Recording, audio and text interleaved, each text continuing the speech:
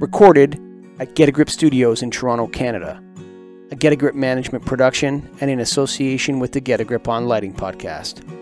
Financially supported by the National Association of Innovative Lighting Distributors and presented by the National Lighting Bureau, the Illuminating Engineering Society, and the International Dark Sky Association. Added to the IES's 2021 Progress Report. This is Starving for Darkness, a podcast. Hang on a second here, folks. That's right, hang on a second. Michael Colligan, co-host of Starving for Darkness here. Just to tell you real quick before we get into the conversation, which is super important for you to hear, that you need to go to KeystoneTech.com. That's KeystoneTech.com, especially if you're a contractor or a distributor, Greg Eric. That's right, and they're coming out with a new exterior line of product, or they have come out with it, and they're going to continue to add to it, and they're dedicated to making dark sky friendly lighting. And potentially dark sky compliant as we go. For now, though, they do have a dark sky full cutoff wall pack, a variety of wattages, Kelvin temperatures, and a precision crafted optical lens that's ideal for increased fixture spacing and uniformity. So less lighting fixtures needed because it can provide more light out of the one fixture. So check that out. Go to KeystoneTech.com. That's right. Hold on. Here comes Starving for Darkness. But before, KeystoneTech.com. Hello, listeners and darkness lovers. Welcome to another episode of Starving for Darkness. My name is Jane Slade, and I'm so pleased to have Douglas Arion here today as a guest. Douglas Arion, PhD, is the founder and director of Mountains of Stars, a public science outreach and education program that engages the public with environmental awareness from a cosmic perspective. He is also Professor Emeritus of Physics and Astronomy at Carthage College and has spent nearly 4 decades as an innovator and inventor building things that aren't as expected. Doug, welcome to the show. Thank you so much for joining us. And we start every episode with the same request. Would you please tell us about a dark sky experience that left you with a feeling of awe? Oh my God, there are so many, but one that's relatively recent. I had the opportunity to do some work in South Africa, and I got up to the Karoo Desert up near SALT, their large telescope, and the sky there is mind-boggling because it's actually truly dark, which you don't really get to experience pretty much anywhere anymore. When I made the trip, knowing I was going to be working down there, I was actually doing some work in Johannesburg and got to travel up there. I had prepped for it because, of course, all the constellations are going to be different and the southern sky and all of this. And I brought binoculars with I hope get to Seven Tuck and so on. And I looked up, and the Magellanic Clouds were as bright as a full moon is up here in the Northern Hemisphere. It was like, oh my God, and grabbed the binoculars and started looking at things. It's incredible. So yes, you can have those experiences, but you have to go to some pretty special places, but it's amazing. That's the best of the best in my experience so far. Wow, so you went all the way to South Africa and you felt that incredible darkness to be able to see the Magellanic Clouds. That's amazing. And so you are the founder of Mountains of Stars. Can you talk about the work that you do with this organization and what your overall mission is? Sure. I started this program because I'm very unhappy with the way people treat the world and the environment. The fact that people think that they're better and more important than everything else, and everything else is just there to be taken and used. And listeners, you can't see, but I just rolled my eyes in complete agreement. So yes. The thing is, if you understand anything about astronomy, if you've looked at the stars, if you understand how things work and where they come from, you really can't possibly think that way when you recognize, you think that things in space are big, but the space between things is enormously bigger. We're not going to easily leap to the next planet or leap to the next star.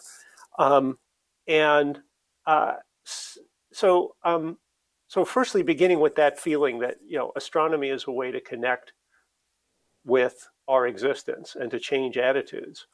And the second thing is everybody loves astronomy. Nobody doesn't like astronomy. Everybody loves Hubble pictures. So it's a way to engage with the public. So if you go out there and you say, let me teach you about photosynthesis and why it's important, everybody glazes over or walks away.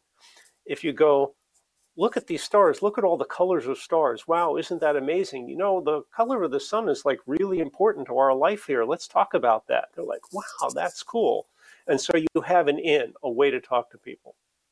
So those were sort of the motivating factors to really try to get people connected with the environment and to change their view of where they fit in. And astronomy is the subject that covers everything and engages people. So we launched the program in 2012, spent a couple of years getting it set up and funded. We do a number of things. We do all sorts of public programs. We engage undergraduate physics and astronomy students. We teach them science communication skills and have them work with the public. So they're the next generation of scientists, but let us reach big groups. We're partnered with the Appalachian Mountain Club, which is the country's oldest outdoor conservation, recreation, and education organization, which gives us a conduit to many, many people. And we've now built dark skies preservation into everything they're doing. It's been a long effort to get the environmental community to take on dark skies preservation. So we're getting there with that. In fact, we just created the first international dark sky park in New England with them. Where's that? That's in northern Maine. It surrounds what's called the 100-mile wilderness area, but there are beautiful camps and lodges and cabins, trail systems. The AT goes through it. It's a wonderful area, but it's now an international dark sky park. And we have lots of telescopes and gear up there. So it's a great place to go. And by the way, it is dark up there. Not quite the Karoo Desert dark, but very dark. We do everything we can to connect with the public and do programs and activities that link this environmental message with astronomy. I think it's interesting that it seems like you're coming at it from an overall climate change perspective, and that astronomy is what you're offering as a gateway to reduce our arrogance. But it seems like your perspective is not just dark sky focused, but that the dark sky is your sort of gateway drug to becoming more in balance and maybe more humble. Would you say that's true? I think it's a good way to look at it. We want to get people, as we said, sort of off their pedestal, thinking about everything around them, everything in the environment around them. And obviously dark skies is an important component of that, right? And not particularly because it lets you see stars. That's really the symptom of the problem. The real problem is you have too much light, and that too much light burns electricity. It's a whole thing to have excess light. So it's an easy connection. I mean, the pathways from getting people started with this into all these different environmental areas, and dark skies being an important part of that. You mentioned that you had a long effort with the environmental community to open up to the dark sky issue. So I often talk how light pollution is actually a very counterintuitive problem. That people don't, I mean, the allure is light. We're attracted to light, just like moths are. So did you find that that there's a gateway to understand it, that when you talk about light pollution, you think of it as a nuisance, but it's far more grave than that. And so did you have to kind of get over that hump with very environmentally minded people as well? Yeah, I mean, all folks. It takes some time because, unfortunately, the impacts of light pollution aren't well known. And as you pointed out, on the flip side there's this assumption that to be safe, you need a lot of light. And so you put those two things together, and you do have a considerable initial barrier to entry. But as we bring more information to people, they recognize it. I do workshops and presentations on this constantly. In fact, it's always mentioned in everything we do, whatever topic we're covering. We always get dark skies into it. And invariably, there are people in the group who go, yeah, there's this nasty neighbor's light that shines into my house. or somebody says, oh, those streetlights really drive us crazy. Or, and the lights, pardon the pun, the lights start going on in their heads that like, oh, this is an issue, this affects me. But then, to talk about all of these other aspects of it, the fact that it reduces pollination by up to 60% if you have light polluted areas, that over 1 billion birds die each year trying to migrate, that Americans just in this country spend $3 billion a year in electricity cost to make light that goes up and creates problems, that it increases the risks of breast, prostate, and the latest I've heard is perhaps thyroid cancer. It affects adolescent development. I mean, you get this information in front of people and they're like, oh, okay, yeah, I guess this really is a problem. And you go, oh, by the way, and if you make the improvements, you save money. Oh, okay. All right. What do I need to do? So those are all things that get there, but it takes education to get people to understand all of these other aspects. It's not, it's not an astronomy problem. In fact, at the American Astronomical Society one year at our session on this, and by the way, astronomers pay very little attention to this. The dark sky sessions at the AAS meeting don't draw large crowds. I wish they did. But I got up and was kind of pounding on the desk and saying, this is not an astronomy problem. This is an environment problem. How many of you have gone on your campus and talked to the environmental studies department, have talked to the geography department, have talked to the urban studies department, have talked to the architecture department, and explained to them these other aspects? Because otherwise, when you talk to somebody, they say, well, you're an astronomer. Of course you want the sky dark. You want me to turn off the lights so you can see the stars. It's like, no, but I'll tell you, if we solve these other problems, yeah, the stars are going to come back. But we're not doing it for that. In fact, I've argued that basically our community needs to get out of the business and turn it into an environmental business. I would agree. So that's what we've been pushing for. I often have said that the stars are not enough to get people to turn the lights out because they no longer miss them. And that's why we start every show with the question, tell us about a dark sky experience that left you with a feeling of awe, because this is an experience that is totally robbed from the nightly pleasures of humankind. We no longer have that giant leap of perspective that comes with seeing that vastness each and every night. And so the goal of that question to frame the show is to give people that memory somewhere back inside of them to feel that loss. But I know full well that it is not enough to turn the tides. And that's why I'm so thankful for voices like yours, because it really is an outreach effort to break through these barriers, which people don't understand. You're right. The astronomers, they don't even show up to these lectures, you're saying. And yet they're the ones that almost feel it in the loss of their field, their work the most.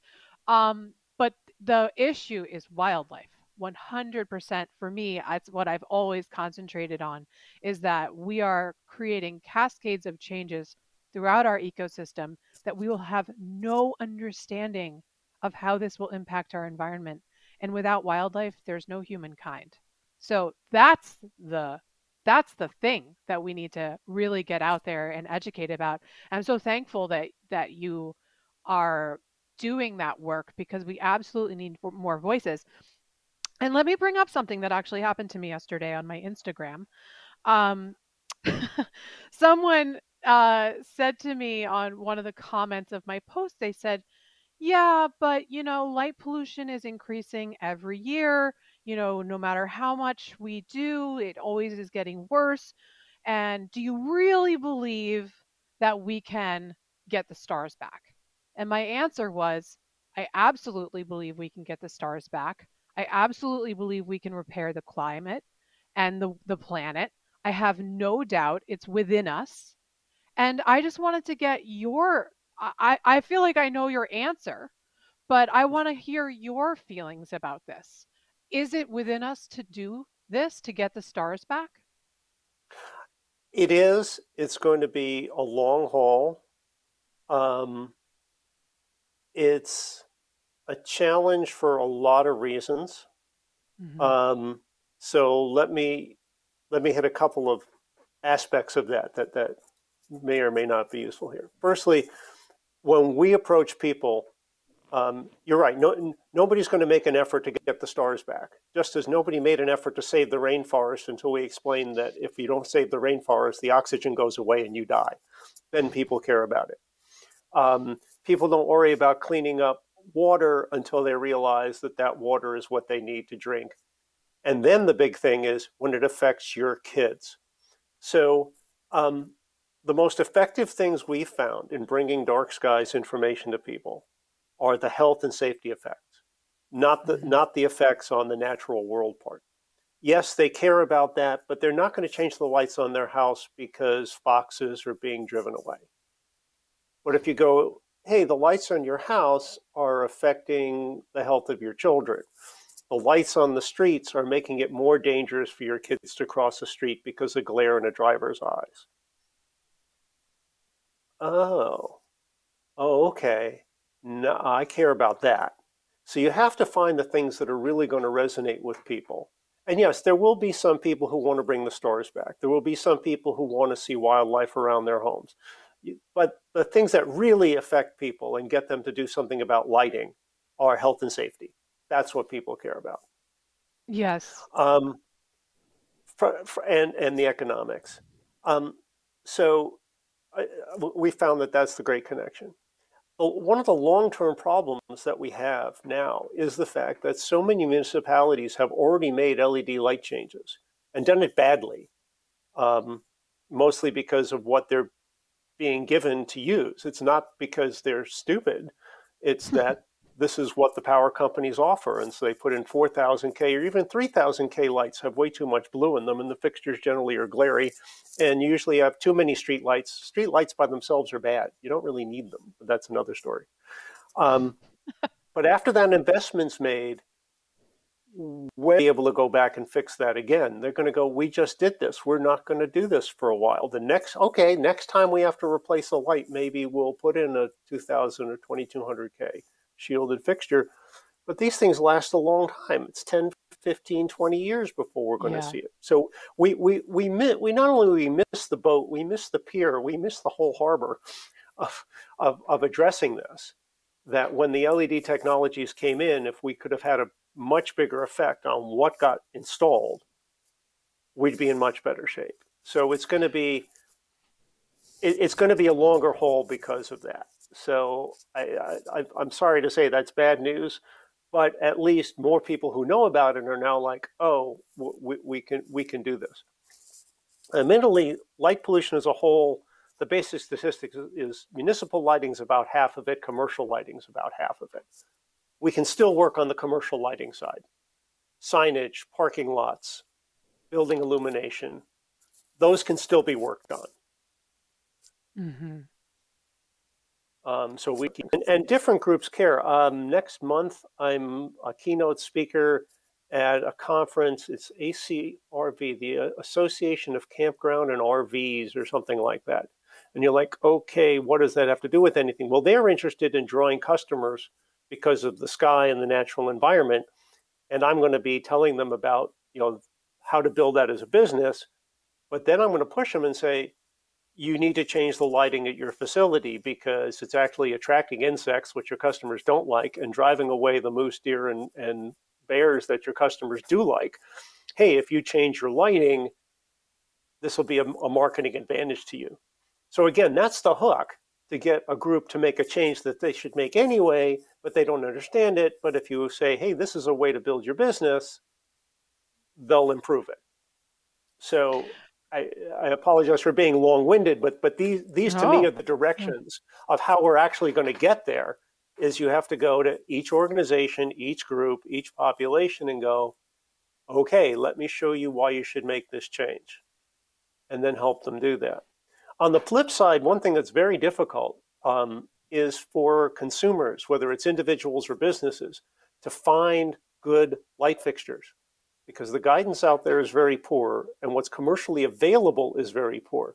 I challenge you to go to Home Depot, Lowe's, Menards, your local big box store, and look at the exterior lighting. Almost all of it's bad. fact, I build that into my presentations. I have a picture of all the fixtures that are available, and of like 30 or 40 fixtures that are up there, there are 4 that actually meet dark sky standards. And that assumes that you put the right bulb in it. Yeah, I have a photo from a trip to Home Depot with an anchor, an aisle anchor. At the end of the aisle, they are selling you something special, and it says brighter lights, easy install. And I was like, yep, that's the heart of the problem right there. Exactly. Yeah, my analogy is if you go into a supermarket to buy food and all the shelves are full of ding-dongs and ho-hos and ice cream and slabs of bacon and beer, and somewhere there's a little box of apples. And you're supposed to know that you're supposed to ignore all this to find the little box of apples, that's actually good for you. It's not the consumer's fault if they walk in and they're like, I'm hungry. Oh, Twinkies and a beer, and off I go. And that's really the same thing, right? You go into the store and you're like, oh, I need a light fixture. That one's on sale. Looks kind of pretty. Goes on the house, and yet it's going to be counterproductive. And not only is it going to hurt the environment, it's going to make their house less safe by putting glare out and shadows and all of that. So we have to work on all of that. I think that's a great analogy about the food. I think that's a really great analogy to explain that it isn't really the consumer's fault. And also it is simply living things are attracted to light. I mean, we see that with insects and humans. So it's built in within us. But I always say, they used to doctors suggested that smoking was okay from time to time in the 1950s, and now it's common knowledge. So we can create that education. Oh, absolutely. But remember, people still smoke.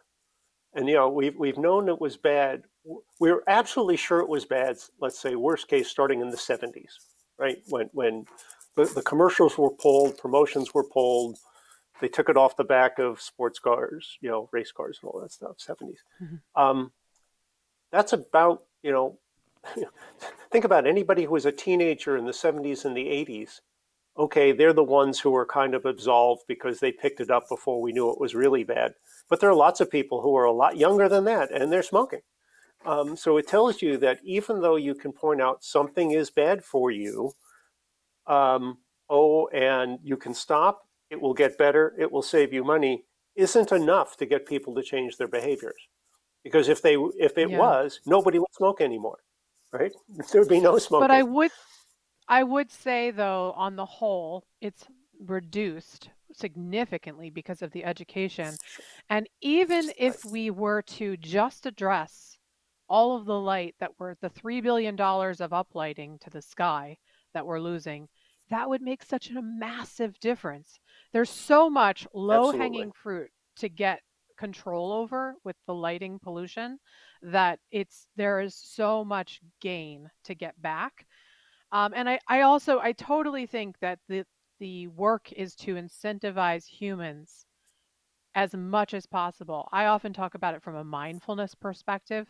And I think it's really interesting, though, that how much technology and art change our perspective. So when you were talking before about the installation of the first round of LEDs that were very blue, they were often 5,000 K, and it was all about lumens per watt back then. And unknowingly, we created an entirely different environmental disaster with light pollution.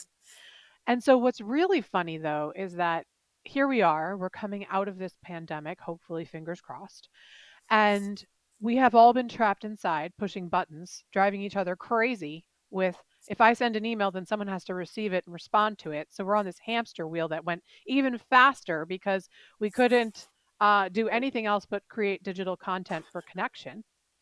So there is actually a dire need for darkness from a mindfulness perspective. And I think that can actually be harnessed in a new way that hasn't been utilized, because I think we're at the stage where we've had, a good 15, 20 years with iPhones, and they are always with us. And that I think that actually some kind of separation from iPhones and light-driven devices actually could be a major incentive to bring people back to a better sense of balance and to educate about light pollution. And I just think it's very interesting that as times change, we started actually thinking we were saving energy and we created light pollution as a major problem. And now we have thinking digital communication saves on paper and all these things, and now we're driving our own heads crazy. So there's almost new bits to work with in terms of educating about this. And so, jumping into the work that you do with education, so you actually have more than 67,000 members of the public that have participated. And you also have 300 students and nature guides and educators in science communication. Can you talk about your interactions with the public and what kind of sparks you see? Because I truly believe that if we can get past this tipping point of awareness, actually we could get the stars back by 2030. I totally believe it. That would be great. So we have offered a whole variety of programs, and of course, this last 2 years has been a disaster for doing programs. Certainly in 20, basically everything was closed. All the lodges were closed, the hotels were closed, the libraries were closed, the schools were closed. So we got very little done. And with the colleges being closed, we didn't have our college students participating last year. And even this past summer, we didn't either, because last winter, when you have to plan for the summer and recruit students, remember last winter, we didn't know what was going to happen in the summer. In fact, we didn't even know until April or May if anything was going to be able to be done. So we kind of lost 2 years. But in the prior, most of a decade of running the program, we have groups of students. They have to have a background in related areas: physics, astronomy, geology, natural environment, to be eligible. They go through a series of workshops on what our content is, what our messaging is. And that's another aspect of the whole work that we're doing is to try to change the way that science is presented to the public. So I've given talks on this and talked to lots of astronomy clubs and professional scientists that most of the time it's science communication is done as, let me tell you about the science. Let me show you Saturn and tell you 10 great things about Saturn. That's great, but it doesn't change what somebody does. They'll have a great experience. They'll go ooh and ah, and nothing sexier than seeing Saturn through a telescope. That's great. Connects with people. I haven't seen it. Why? But I haven't changed you. Oh, because nobody believes you can actually see it. The rings, I'm really seeing the rings. Everybody walks around to look at the telescope to see if you're showing them a picture. They don't believe it's real. It's really like the most engaging thing you can show people. So, and whatever object, but I mean, that's sort of the most famous.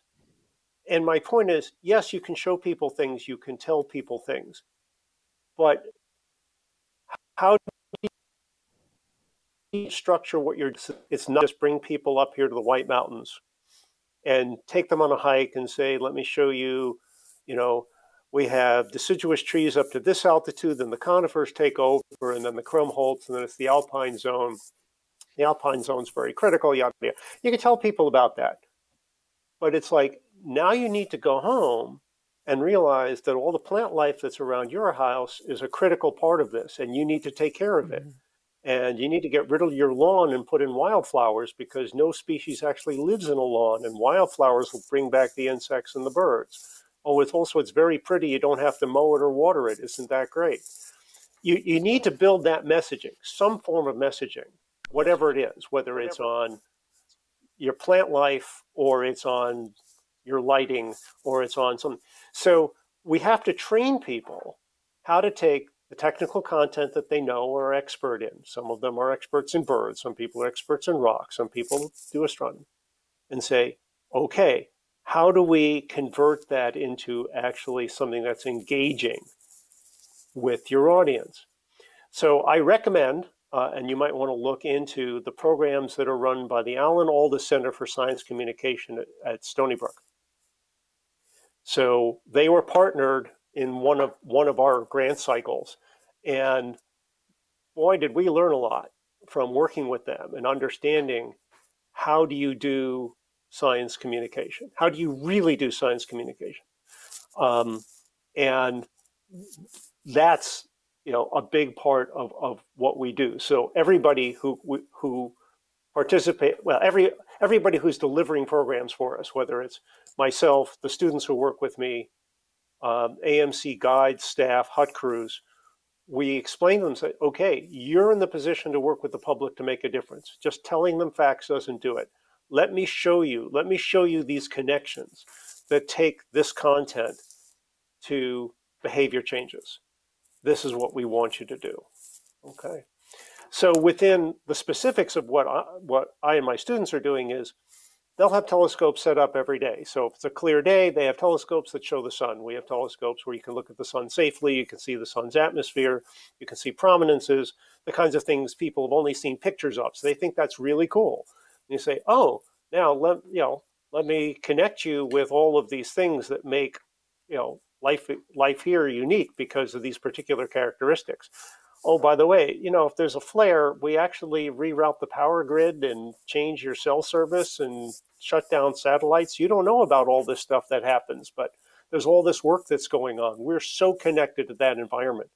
So, I mean, you can tell all sorts of stories and connections with people. And so we provide that range of training to, as I said, hut crews, guides, the students who work with us. And then they'll have telescopes set up during the day, telescopes set up at night. We have inflatable planetarium domes. So whether the weather's permitting or you're working with school kids or I'm at the Mount Washington Hotel, we'll set it up, get groups in there. And there's a great place to do dark sky stuff because it's dark. And they see a sky up there, which, as you know, nobody really gets to see. Because most of the people who are up here on vacation come up from Boston, New York, Philadelphia, Hartford, Springfield. They don't see stars. They see this is what it is. And then there's a tremendous demonstration. I don't know if you've seen this, but if you take a mag light, one of those little single bulb flashlights, take the lens off of it and stand it up, it behaves like an unshielded streetlight. If beneath it you put a little toy car and a little toy person, nobody can see them because of the glare. Then and the stars are gone in the planetarium. Put a little cap over the light, and all of a sudden you see the accident that now gets prevented because the light is shielded and the stars come back. Everybody gets it immediately. Oh, unshielded lighting is bad. Oh, by the way, we can turn this down, make it half as bright or a third as bright because all the light's actually going on the ground. Oh, now it's safe. This little doll here isn't going to get hit by the car. The stars are back. So we're able to build that into our programming. So again, we have all of these different activities. All of them have an environmental and dark sky message in there. We train everybody who's involved in the program to do those demonstrations and activities. I'm doing a workshop on dark skies on Saturday for all the AMC volunteers. There are several hundred who who deliver a lot of programs. I'm going to show them all this. Out about light pollution and light pollution effects. I'd be happy to send you the PDF of this. You can post it up to folks if you like. So very simple kind of thing that guides people into doing this without having to do the level of study that you and I have done of it. Here are the key points you need to bring across. So you often reference humankind's place in the cosmos and how a view of the night sky is a giant reminder of that. Mm-hmm. Can you talk about your use of this concept in your education and why it's important? Sure. So I'll just run through some aspects that we bring. In fact, I have a whole talk about this, about life in the universe and our place in it. And by the way, all of this, people should go to our website, which is mountainsofstars.org. There's a huge public-facing side of it where you can see all of our presentations, all of our workshops. We have a library of TED Talks, podcasts. There's links to all sorts of dark sky information there. So folks should take advantage of that. And in fact, the talk I'm about to describe to you is there. They can look at the slides or they can watch a webinar version of it. But if you look at the cosmic history, so from the Big Bang, which generated basically only hydrogen and helium, that stars then convert those into all the other elements that lead to everything in the universe. But that the two most common elements that stars make beyond helium are carbon and oxygen. That carbon, hydrogen, and oxygen make sugar, and that all life on the planet is based on sugar.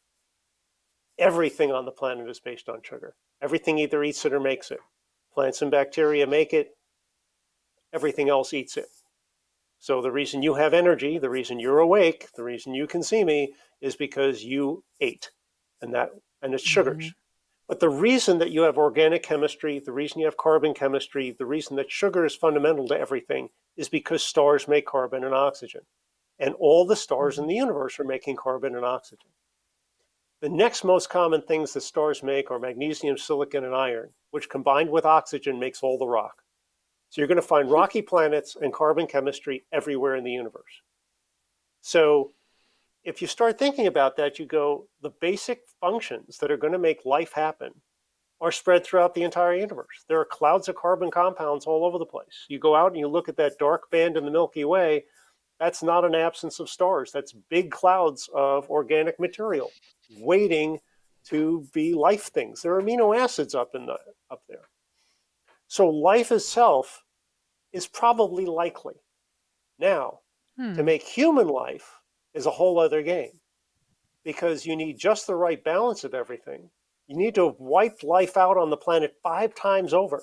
Remember, there were 5 major extinctions to make it possible for mammals to actually be running things. We needed the moon, which, by the way, we shouldn't have.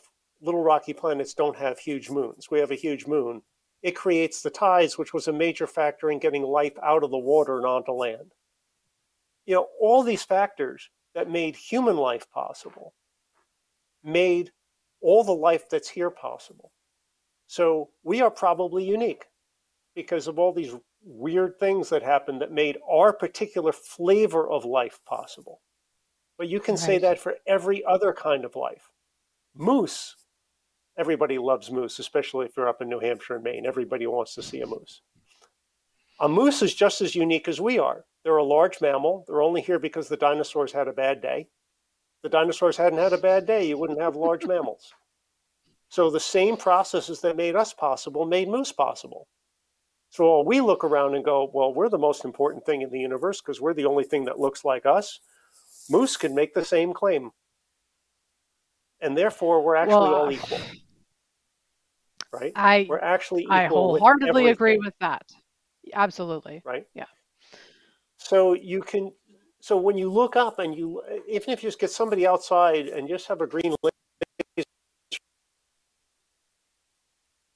pointer and you're pointing things out, on average temperature, it's not too hot and cool. By the way, there are, 500 billion stars in our galaxy, and that's just one of a trillion galaxies.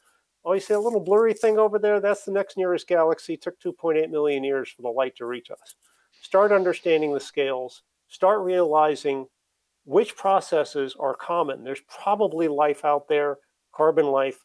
It doesn't look like us because nothing else on this planet looks like us. There are 120,000 different kinds of flies. 120,000 different kinds of flies alone on this planet. Why, if you went to another planet, would you expect to see something that looks like us? So start recognizing how everything here is equal because you understand the cosmic history. And that's what we talk about, environmental awareness from a cosmic perspective. To be able to understand how all of this works, you start realizing it's pretty lucky that human beings exist, but it's also pretty lucky that maple trees exist, and pretty lucky that rainbow trout exist, and right? Just go down the list, right? So those are examples of how we pull these things together and how we use astronomy experiences to understand this big picture that, the universe was not built for people, okay? Get it? And that's a big part of this aspect of let's treat everything well because we're all equals. Yeah, I love how you paint a picture of the fragility and luck that we all have to be having this human experience that's also in the same experience as all of these other beautiful animals. And you're right. I always include in my presentations very beautiful, adorable animal photography because people love animals. And Hmm. it's and also I don't know much about moose, but I dare to say that they have intelligence I do not have. I That's correct. certainly don't forage and feed myself every day, and I don't. I have a pantry. I just go to the pantry. I would say that Right. that takes a lot less intelligence than whatever animal intelligence the moose has. So I think that's really interesting how you kind of put that all animals sort of and plants, all living things, as this sort of equal life that emerged, and how lucky we are. So that's really interesting.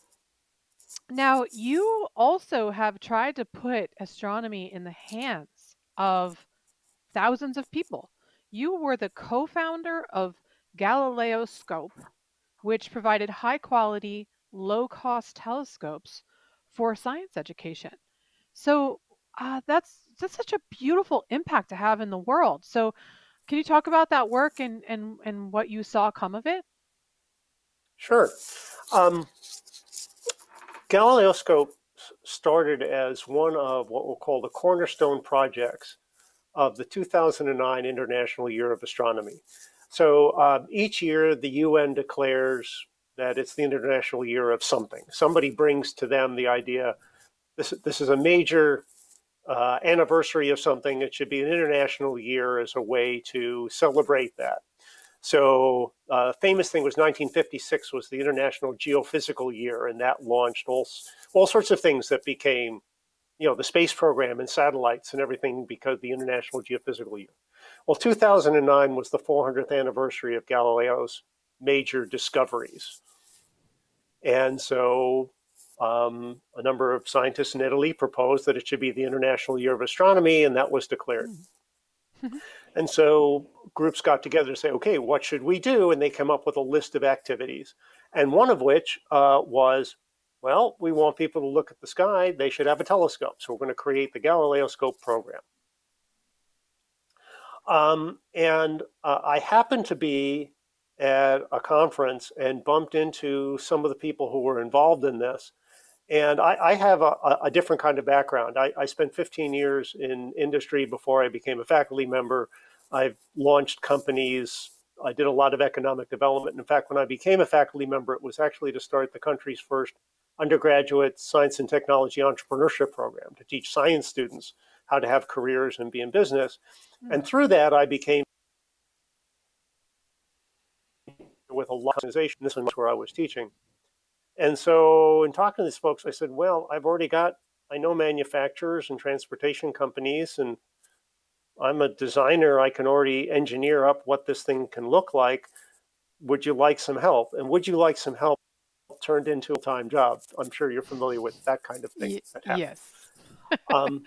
And so a number of us got together. I'll give you the short form. A number of us got together, designed up, the physical characteristics we wanted.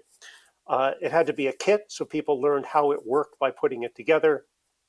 It had to be very inexpensive because we're not just talking about Western Europe and the United States. We've got lots of money, but if you're looking at South America, Africa, South Asia, it had to be very inexpensive, and it had to be able to be made in large quantities. And these start constraining the problem. There was a small company I had done some work with in Racine, Wisconsin, that had just set up manufacturing partnerships in China, which, by the way, is where all optics are made. Basically, all the commercial optics you get. You buy a pair of binoculars, the lenses were made in a 4-block area. They make everything. They have a huge economy of scale. And we won't get into the politics of international trade, but they do a terrific job. They're very responsive. Our first buy was 60,000 units. They made 60,000 units in 6 weeks. It's unbelievable what they can do. Wow. But this company was very good. They were a tool and die group. They were able to make all the molds for us and did a tremendous job on the detailed engineering and the production. We partnered with an intermodal transportation company that could pick up the goods and set up warehouses around the world. And we started making Galileoscope. So Rick Feinberg and I ran that. I ran it, basically was running the company. He handled a lot of the customer interaction parts. We got a colleague of mine to create a website and an e-commerce site, and we started making them and distributing them. For the international year, a number of countries or a number of major organizations, companies bought large batches. A huge batch went to Brazil, a huge batch went to Norway. They went all over. 2015 was the International Year of Light. So we continued this through the International Year of Light in 2015. Both in 09 and 15, there was a major sponsor who bought a whole bunch that could go out to teachers. So teachers only had to pay the shipping. So we sent tens of thousands out to teachers across the United States. There was another foundation on the West Coast that bought a batch that went through the Astronomical Society of the Pacific to science teachers in California. So we ran it through there. But Rick and I also knew that, one product companies don't survive. It's got to, we can't afford to advertise, right? We can't sell them cheaply and advertise. If we sell them for $100 a piece, we can make enough money that we can buy ads in Scientific American and the Wall Street Journal and sell lots of them. But that's not the purpose. The purpose is to get this out to people who can't afford a telescope. So we approached a number of manufacturers. One was Explore Scientific, run by Scott Roberts. And he said, yeah, we'll take it over. So a little over 2 years ago, we arranged to transfer the project to them. And they are now making and distributing. Rick and I are still involved with the education community and promoting it and getting it out there and handling a bunch of the orders. But they, being a manufacturer and distributor of many products, it's easy for them to promote it because they're already advertising. You can advertise your products and just throw this one in at no cost and make it visible to people. They are already making lots and lots of products. So they don't have to wait till they can fill a whole container to economically move them. They can do that. So it makes much more sense for that. So it continues today. We're at about 270,000 of them in 110 or 120 countries. And we're happy to see it continue. So to go along with it, if you go to the Galileoscope website, which is galileoscope.org, we also created educational materials, observing guides, instructions in dozens of languages, graphic illustrations. We did a big promo and effort for the 2017 total eclipse. We were able to get solar filters so you could use them safely on the sun. All the information observing the sun is there. We've got the eclipse coming up in 2024. I'm sure we'll find a way to do another program for the 2024 eclipse. So, it's been an important part of doing outreach, is to give people a telescope. It's good quality, but we looked at sales of pretty much every inexpensive telescope. And you can get good and you can get cheap, but you can't get good and cheap. And the way we could do that was we weren't paying ourselves. In fact, we financed the company ourselves. Rick and I each put in a lot of money to make it happen. We eventually were able to slowly recoup it. But if a major manufacturer did this, they'd be marking it up to turn a profit. We were selling at cost. Right. And that's what made it possible to get this out there and give it a life. It makes me think maybe we should make 2024 the International Year of Natural Darkness to go along with the eclipse. Because it's funny, I see all brilliant. These well, you made me think of it just now. Because, when you said International Year of Light, I almost had like a brace myself. Because I at the time, I remember when that happened and I was like, ooh, exciting. And actually, it wasn't until 2016 that I fashioned the words starving for darkness together, which became a framework for my life that taught me back. So I'm so thankful for those words. But in 2015, that person, Jane, was not aware of any of this work. And so perhaps, I think, I see a lot of conferences naming their conferences about light, and it's like, light is beautiful. And I'm like, well, light in balance is beautiful. Not the way that we're doing it right now. So I feel like we need to almost counterbalance 2015 with the International Year of Natural Darkness. And actually, I do want to bring up a quote that I read this week, which is from Prince William. And he said, "We need some of the world's greatest brains and minds fixed on trying to repair this planet, not trying to find the next place to go and live." Do you have any thoughts about our expeditions out to Mars? Because I don't think it's a completely cut and dry, I don't think it's completely cut and dry. I don't think they're also mutually exclusive. But for me, it's a little bit offensive that we are pursuing space when we are not really taking care of our home. So that's my perspective. What are your thoughts? I think there's room for all of it. I think the exploring and the interaction with space is also important. So I'm of the generation, I got to see Shepard go up, and I was 12 when we landed on the moon. And that was absolutely fabulous. And interestingly, when you talk about environmental issues and things, I really believe that July 20th, 1969 was unique. It's the one day when everybody on the entire planet was on the same side. I can't think there's another time in human history where everybody was glued to watching something and was rooting for it. That's pretty special, right? So these connections are actually important. And the connections in space. If we hadn't gone up to space, nobody would have been looking back at the planet. I mean, the Earth rising over the moon from Apollo 8 is one of the most powerful images ever created. So if we didn't have a moon program, you wouldn't have that. So I don't think that they're mutually exclusive. Now, there is the aspect of there's just so much resources we have, whether it's physical, human, economic, and there are lots of things to be worked on. It's a huge number of different things to be worked on. And so, there are always going to be value judgments as to where those resources go. And that's true for each of us as an individual. There are areas, you're obviously very environmentally aware, and we can probably go down a list of things that you do to be good to the environment. And if we were honest and sitting someplace with something old French and red and having a conversation, we could probably find an equal long list of things that you're doing that are not environmentally friendly. Absolutely. Right? I feel guilt all the time for that. Yeah, totally. Right. So there are going to be trade-offs in everything. To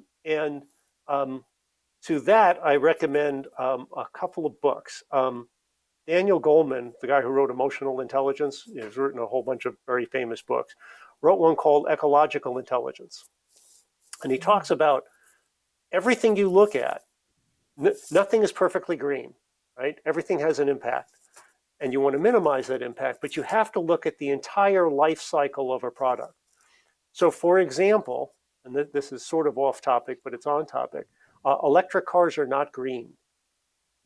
Electric cars are not green because you have to make batteries and you have to make electronics. And those things are extremely ungreen in production. And recycled powered cars are almost entirely recycled. Whereas electric cars, the batteries are hard to recycle or impossible to recycle. And you have to look at what's the source of the electricity if you have a plug-in, right? So you have to look at the entire life cycle of everything. I also recommend the books by a guy named Vaclav Smil, S-M-I-L, who's done a whole series of books on growth and energy and the environment. Those are all linked on our website, by the way. If you go to the books and references thing, they're linked right there to the source of those books. But, this is what gets you into all of this, is starting to have this bigger picture understanding of what impacts really are and how, and that there are trade-offs. And there's an argument, Jacques Cousteau made the argument, look at all the oceans, and we haven't explored much of that. We don't even know what's happening down there. That's true. Okay. A choice. The ocean, you can't compete those two things, right? All of these things are valuable. Each of them takes resources. Each of them has an impact. And luckily, there are enough interested parties that we're making efforts in all these directions, right? I don't think you'd really want to sacrifice a whole bunch and go, we're going to do the oceans and nothing else. I don't think that would be a good answer either. So I think we need to look to accept the fact that there are trade-offs, but we work in all these different areas. And there are a variety of other aspects here. So I don't know if you're familiar with these large groups of satellites that are being launched to deliver internet. Oh, well, absolutely. And Let me just mention that you're and a I've major been on the Working contributor Commission. to the well, you serve on the American Astronomical Society's Light Pollution, Radio Interference, and Space Debris Committee. And you also were a major contributor to SatCon 2. Here's my cat Ferdinand for anyone watching. He's Hey, right Ferdinand. in the shot. Of course. Hey, Ferdinand. Yeah, so we've just been working on major aspects of these large constellations of internet satellites. And again, these are the kinds of things where there are trade-offs. So I live in rural New Hampshire. I'm actually at my brother and sister-in-law's house because they happen to have just amazingly a tiny little line of sight from their house to Cannon Mountain, so they can get over-the-air internet. So the internet here is decent. At my house, I have a satellite link because that's all I can get. There's no cable, there's no fiber available where I live. So and COVID certainly pointed out how important internet is now to doing education and business and so on. But what happens when you launch 20, 30, 40,000 satellites, all at roughly the same altitude, creating a space traffic issue? There are electromagnetic issues with all the radio connections that have to be done. And you see all these satellites going over at dusk and dawn, which frankly is a major issue for research astronomy. Now, again, there are trade-offs. Are you willing to sacrifice certain aspects of research astronomy in exchange for having internet service in different places? I'm not going to voice any opinions, but these are the trade-offs that have to be made, right? Well, one argument, I did sit on a recent webinar on this exact topic, and one argument is to say that that's not the only way you can get internet. Right. So there are other ways to do it. Right. So that's why this becomes actually an economic development issue. And I sit on the economic development group for Northern New Hampshire. And the preferential way to do things is with fiber, because it's also weather resistant. If you have a satellite dish, like even our GeoSync satellite dish, if it snows, I have to go brush it off. Right? So if everybody has these things, in a thunderstorm, it doesn't work. In snow, it doesn't work. But fiber works all the time. But what we have to do is get economic development groups to say, we're going to make sure fiber goes in. Because if you had fiber everywhere, the satellites wouldn't fly. Because they'd be uneconomical, because you'd have fiber everywhere. So you have to look at these trade-offs. And you say, okay, well, what's the cost of putting in fiber? Who's going to pay for that? How's that going to happen? As opposed to this commercial party that is going to provide the service and foot the bill for flying this, right? Nobody's paying SpaceX to do this. They're doing it on their nickel, then selling the service. How is this going to play? So the proposed infrastructure bill in Congress includes money for fiber and ground-based internet. These are these kinds of trade-offs and why these problems are not easy to solve. And you have to work all aspects of it. And to go back to light pollution, which is where we started an hour or so ago, you have the same issue. What infrastructure money is being put out? How is that going to be used for a power grid? How is that power grid going to connect to lighting? Just think of the amount of power grid we might not need if you eliminated the lighting that's doing harm, right? So these things all play together. But you have to accept those trade-offs, right? If you're going to have fiber everywhere, somebody's got to pull that cable. You got to dig trenches someplace. You got to put towers up someplace. All right, you're going to have these things. So we have over-the-air internet in this house, but that's a tower. It's not a net anymore. Okay, are we going to have, things sticking up in wilderness areas in order to avoid having satellites flying overhead? Right? How do you make those trades? And those are real trades. I don't know what it is, but my cat Ferdinand loves you, Doug, because he's never been more active on a podcast. So right now, I'm a cat person, so that's great.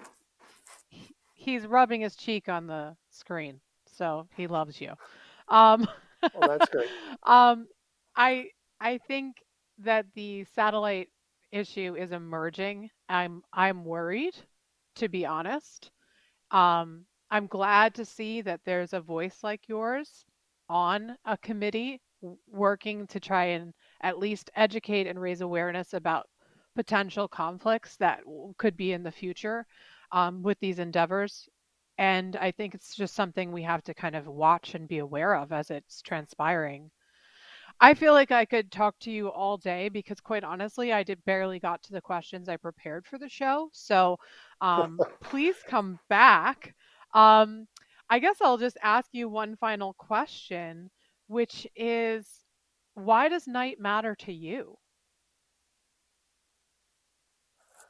Um, well, firstly, we're creatures of day and night, right? I mean, just naturally, we're active in the day, we rest at night, and um, we need to connect with both of those, right? We enjoy our daytime and we enjoy our nighttime, and without both, with nighttime being removed from you, you're missing out on a big part of human existence. I love that. It's a very succinct way of putting it, and I agree. We're missing out on a whole part of our circadian rhythms and an experience that you cannot get in brightness. And I have recently written that light draws the awareness outward, and darkness draws the awareness inward. And I think that there's a real lack of inner reflection that's happening in our world. And with a little more darkness, we could gain a lot of perspective.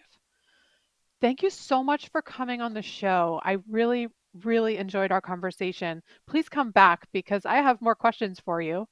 And yeah, it was a great conversation. Thank you so much.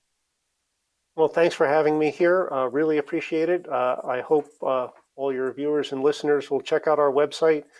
We do have a fundraiser constantly because we have to support all the students who work with us. There's a GoFundMe right on the site. If folks would chip in something to that, that will help us do this, because if we don't have our little army working on it, there are just so many people we can talk to. And 67,000 people is a lot of people. I think that I and a group of students reaching 67,000 people is great. There's 330 million of them in this country alone and 7 billion on the planet. We have a long way to go to educate people to really make a difference. So every little bit helps. So we really appreciate that. It's great that you reached out to me. I'm so glad to be able to meet you and to speak with you. So thank you very much for the invitation.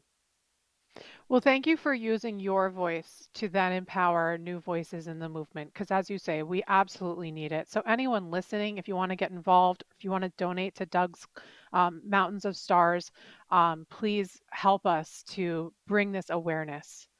Thank you so much. Thank you. Psst. Psst. Hey, don't go anywhere yet, because we have some instructions for you. It's Michael and Greg from Get a Grip on Lighting. Yeah, we do the ads for Starving for Darkness. You got to go to KeystoneTech.com. That's KeystoneTech.com. Light made easy, Greg. You've rattled that off real well. There's a new line of exterior fixtures from Keystone that they have available, and they're going to continue to expand on it. And they're doing things right. And one of those that they're doing right is in their wall packs, they're making them full cutoff. That's going to eliminate undesirable sky glow and glare. And that's what we all want. It looks nice. It fits the profile of a lot of your old nasty fixtures and has multiple wattages and kelvins that can cover you there. Get rid of those old nasties. Go to KeystoneTech.com. That's KeystoneTech.com. Thanks for listening to Starving for Darkness. Bye for now.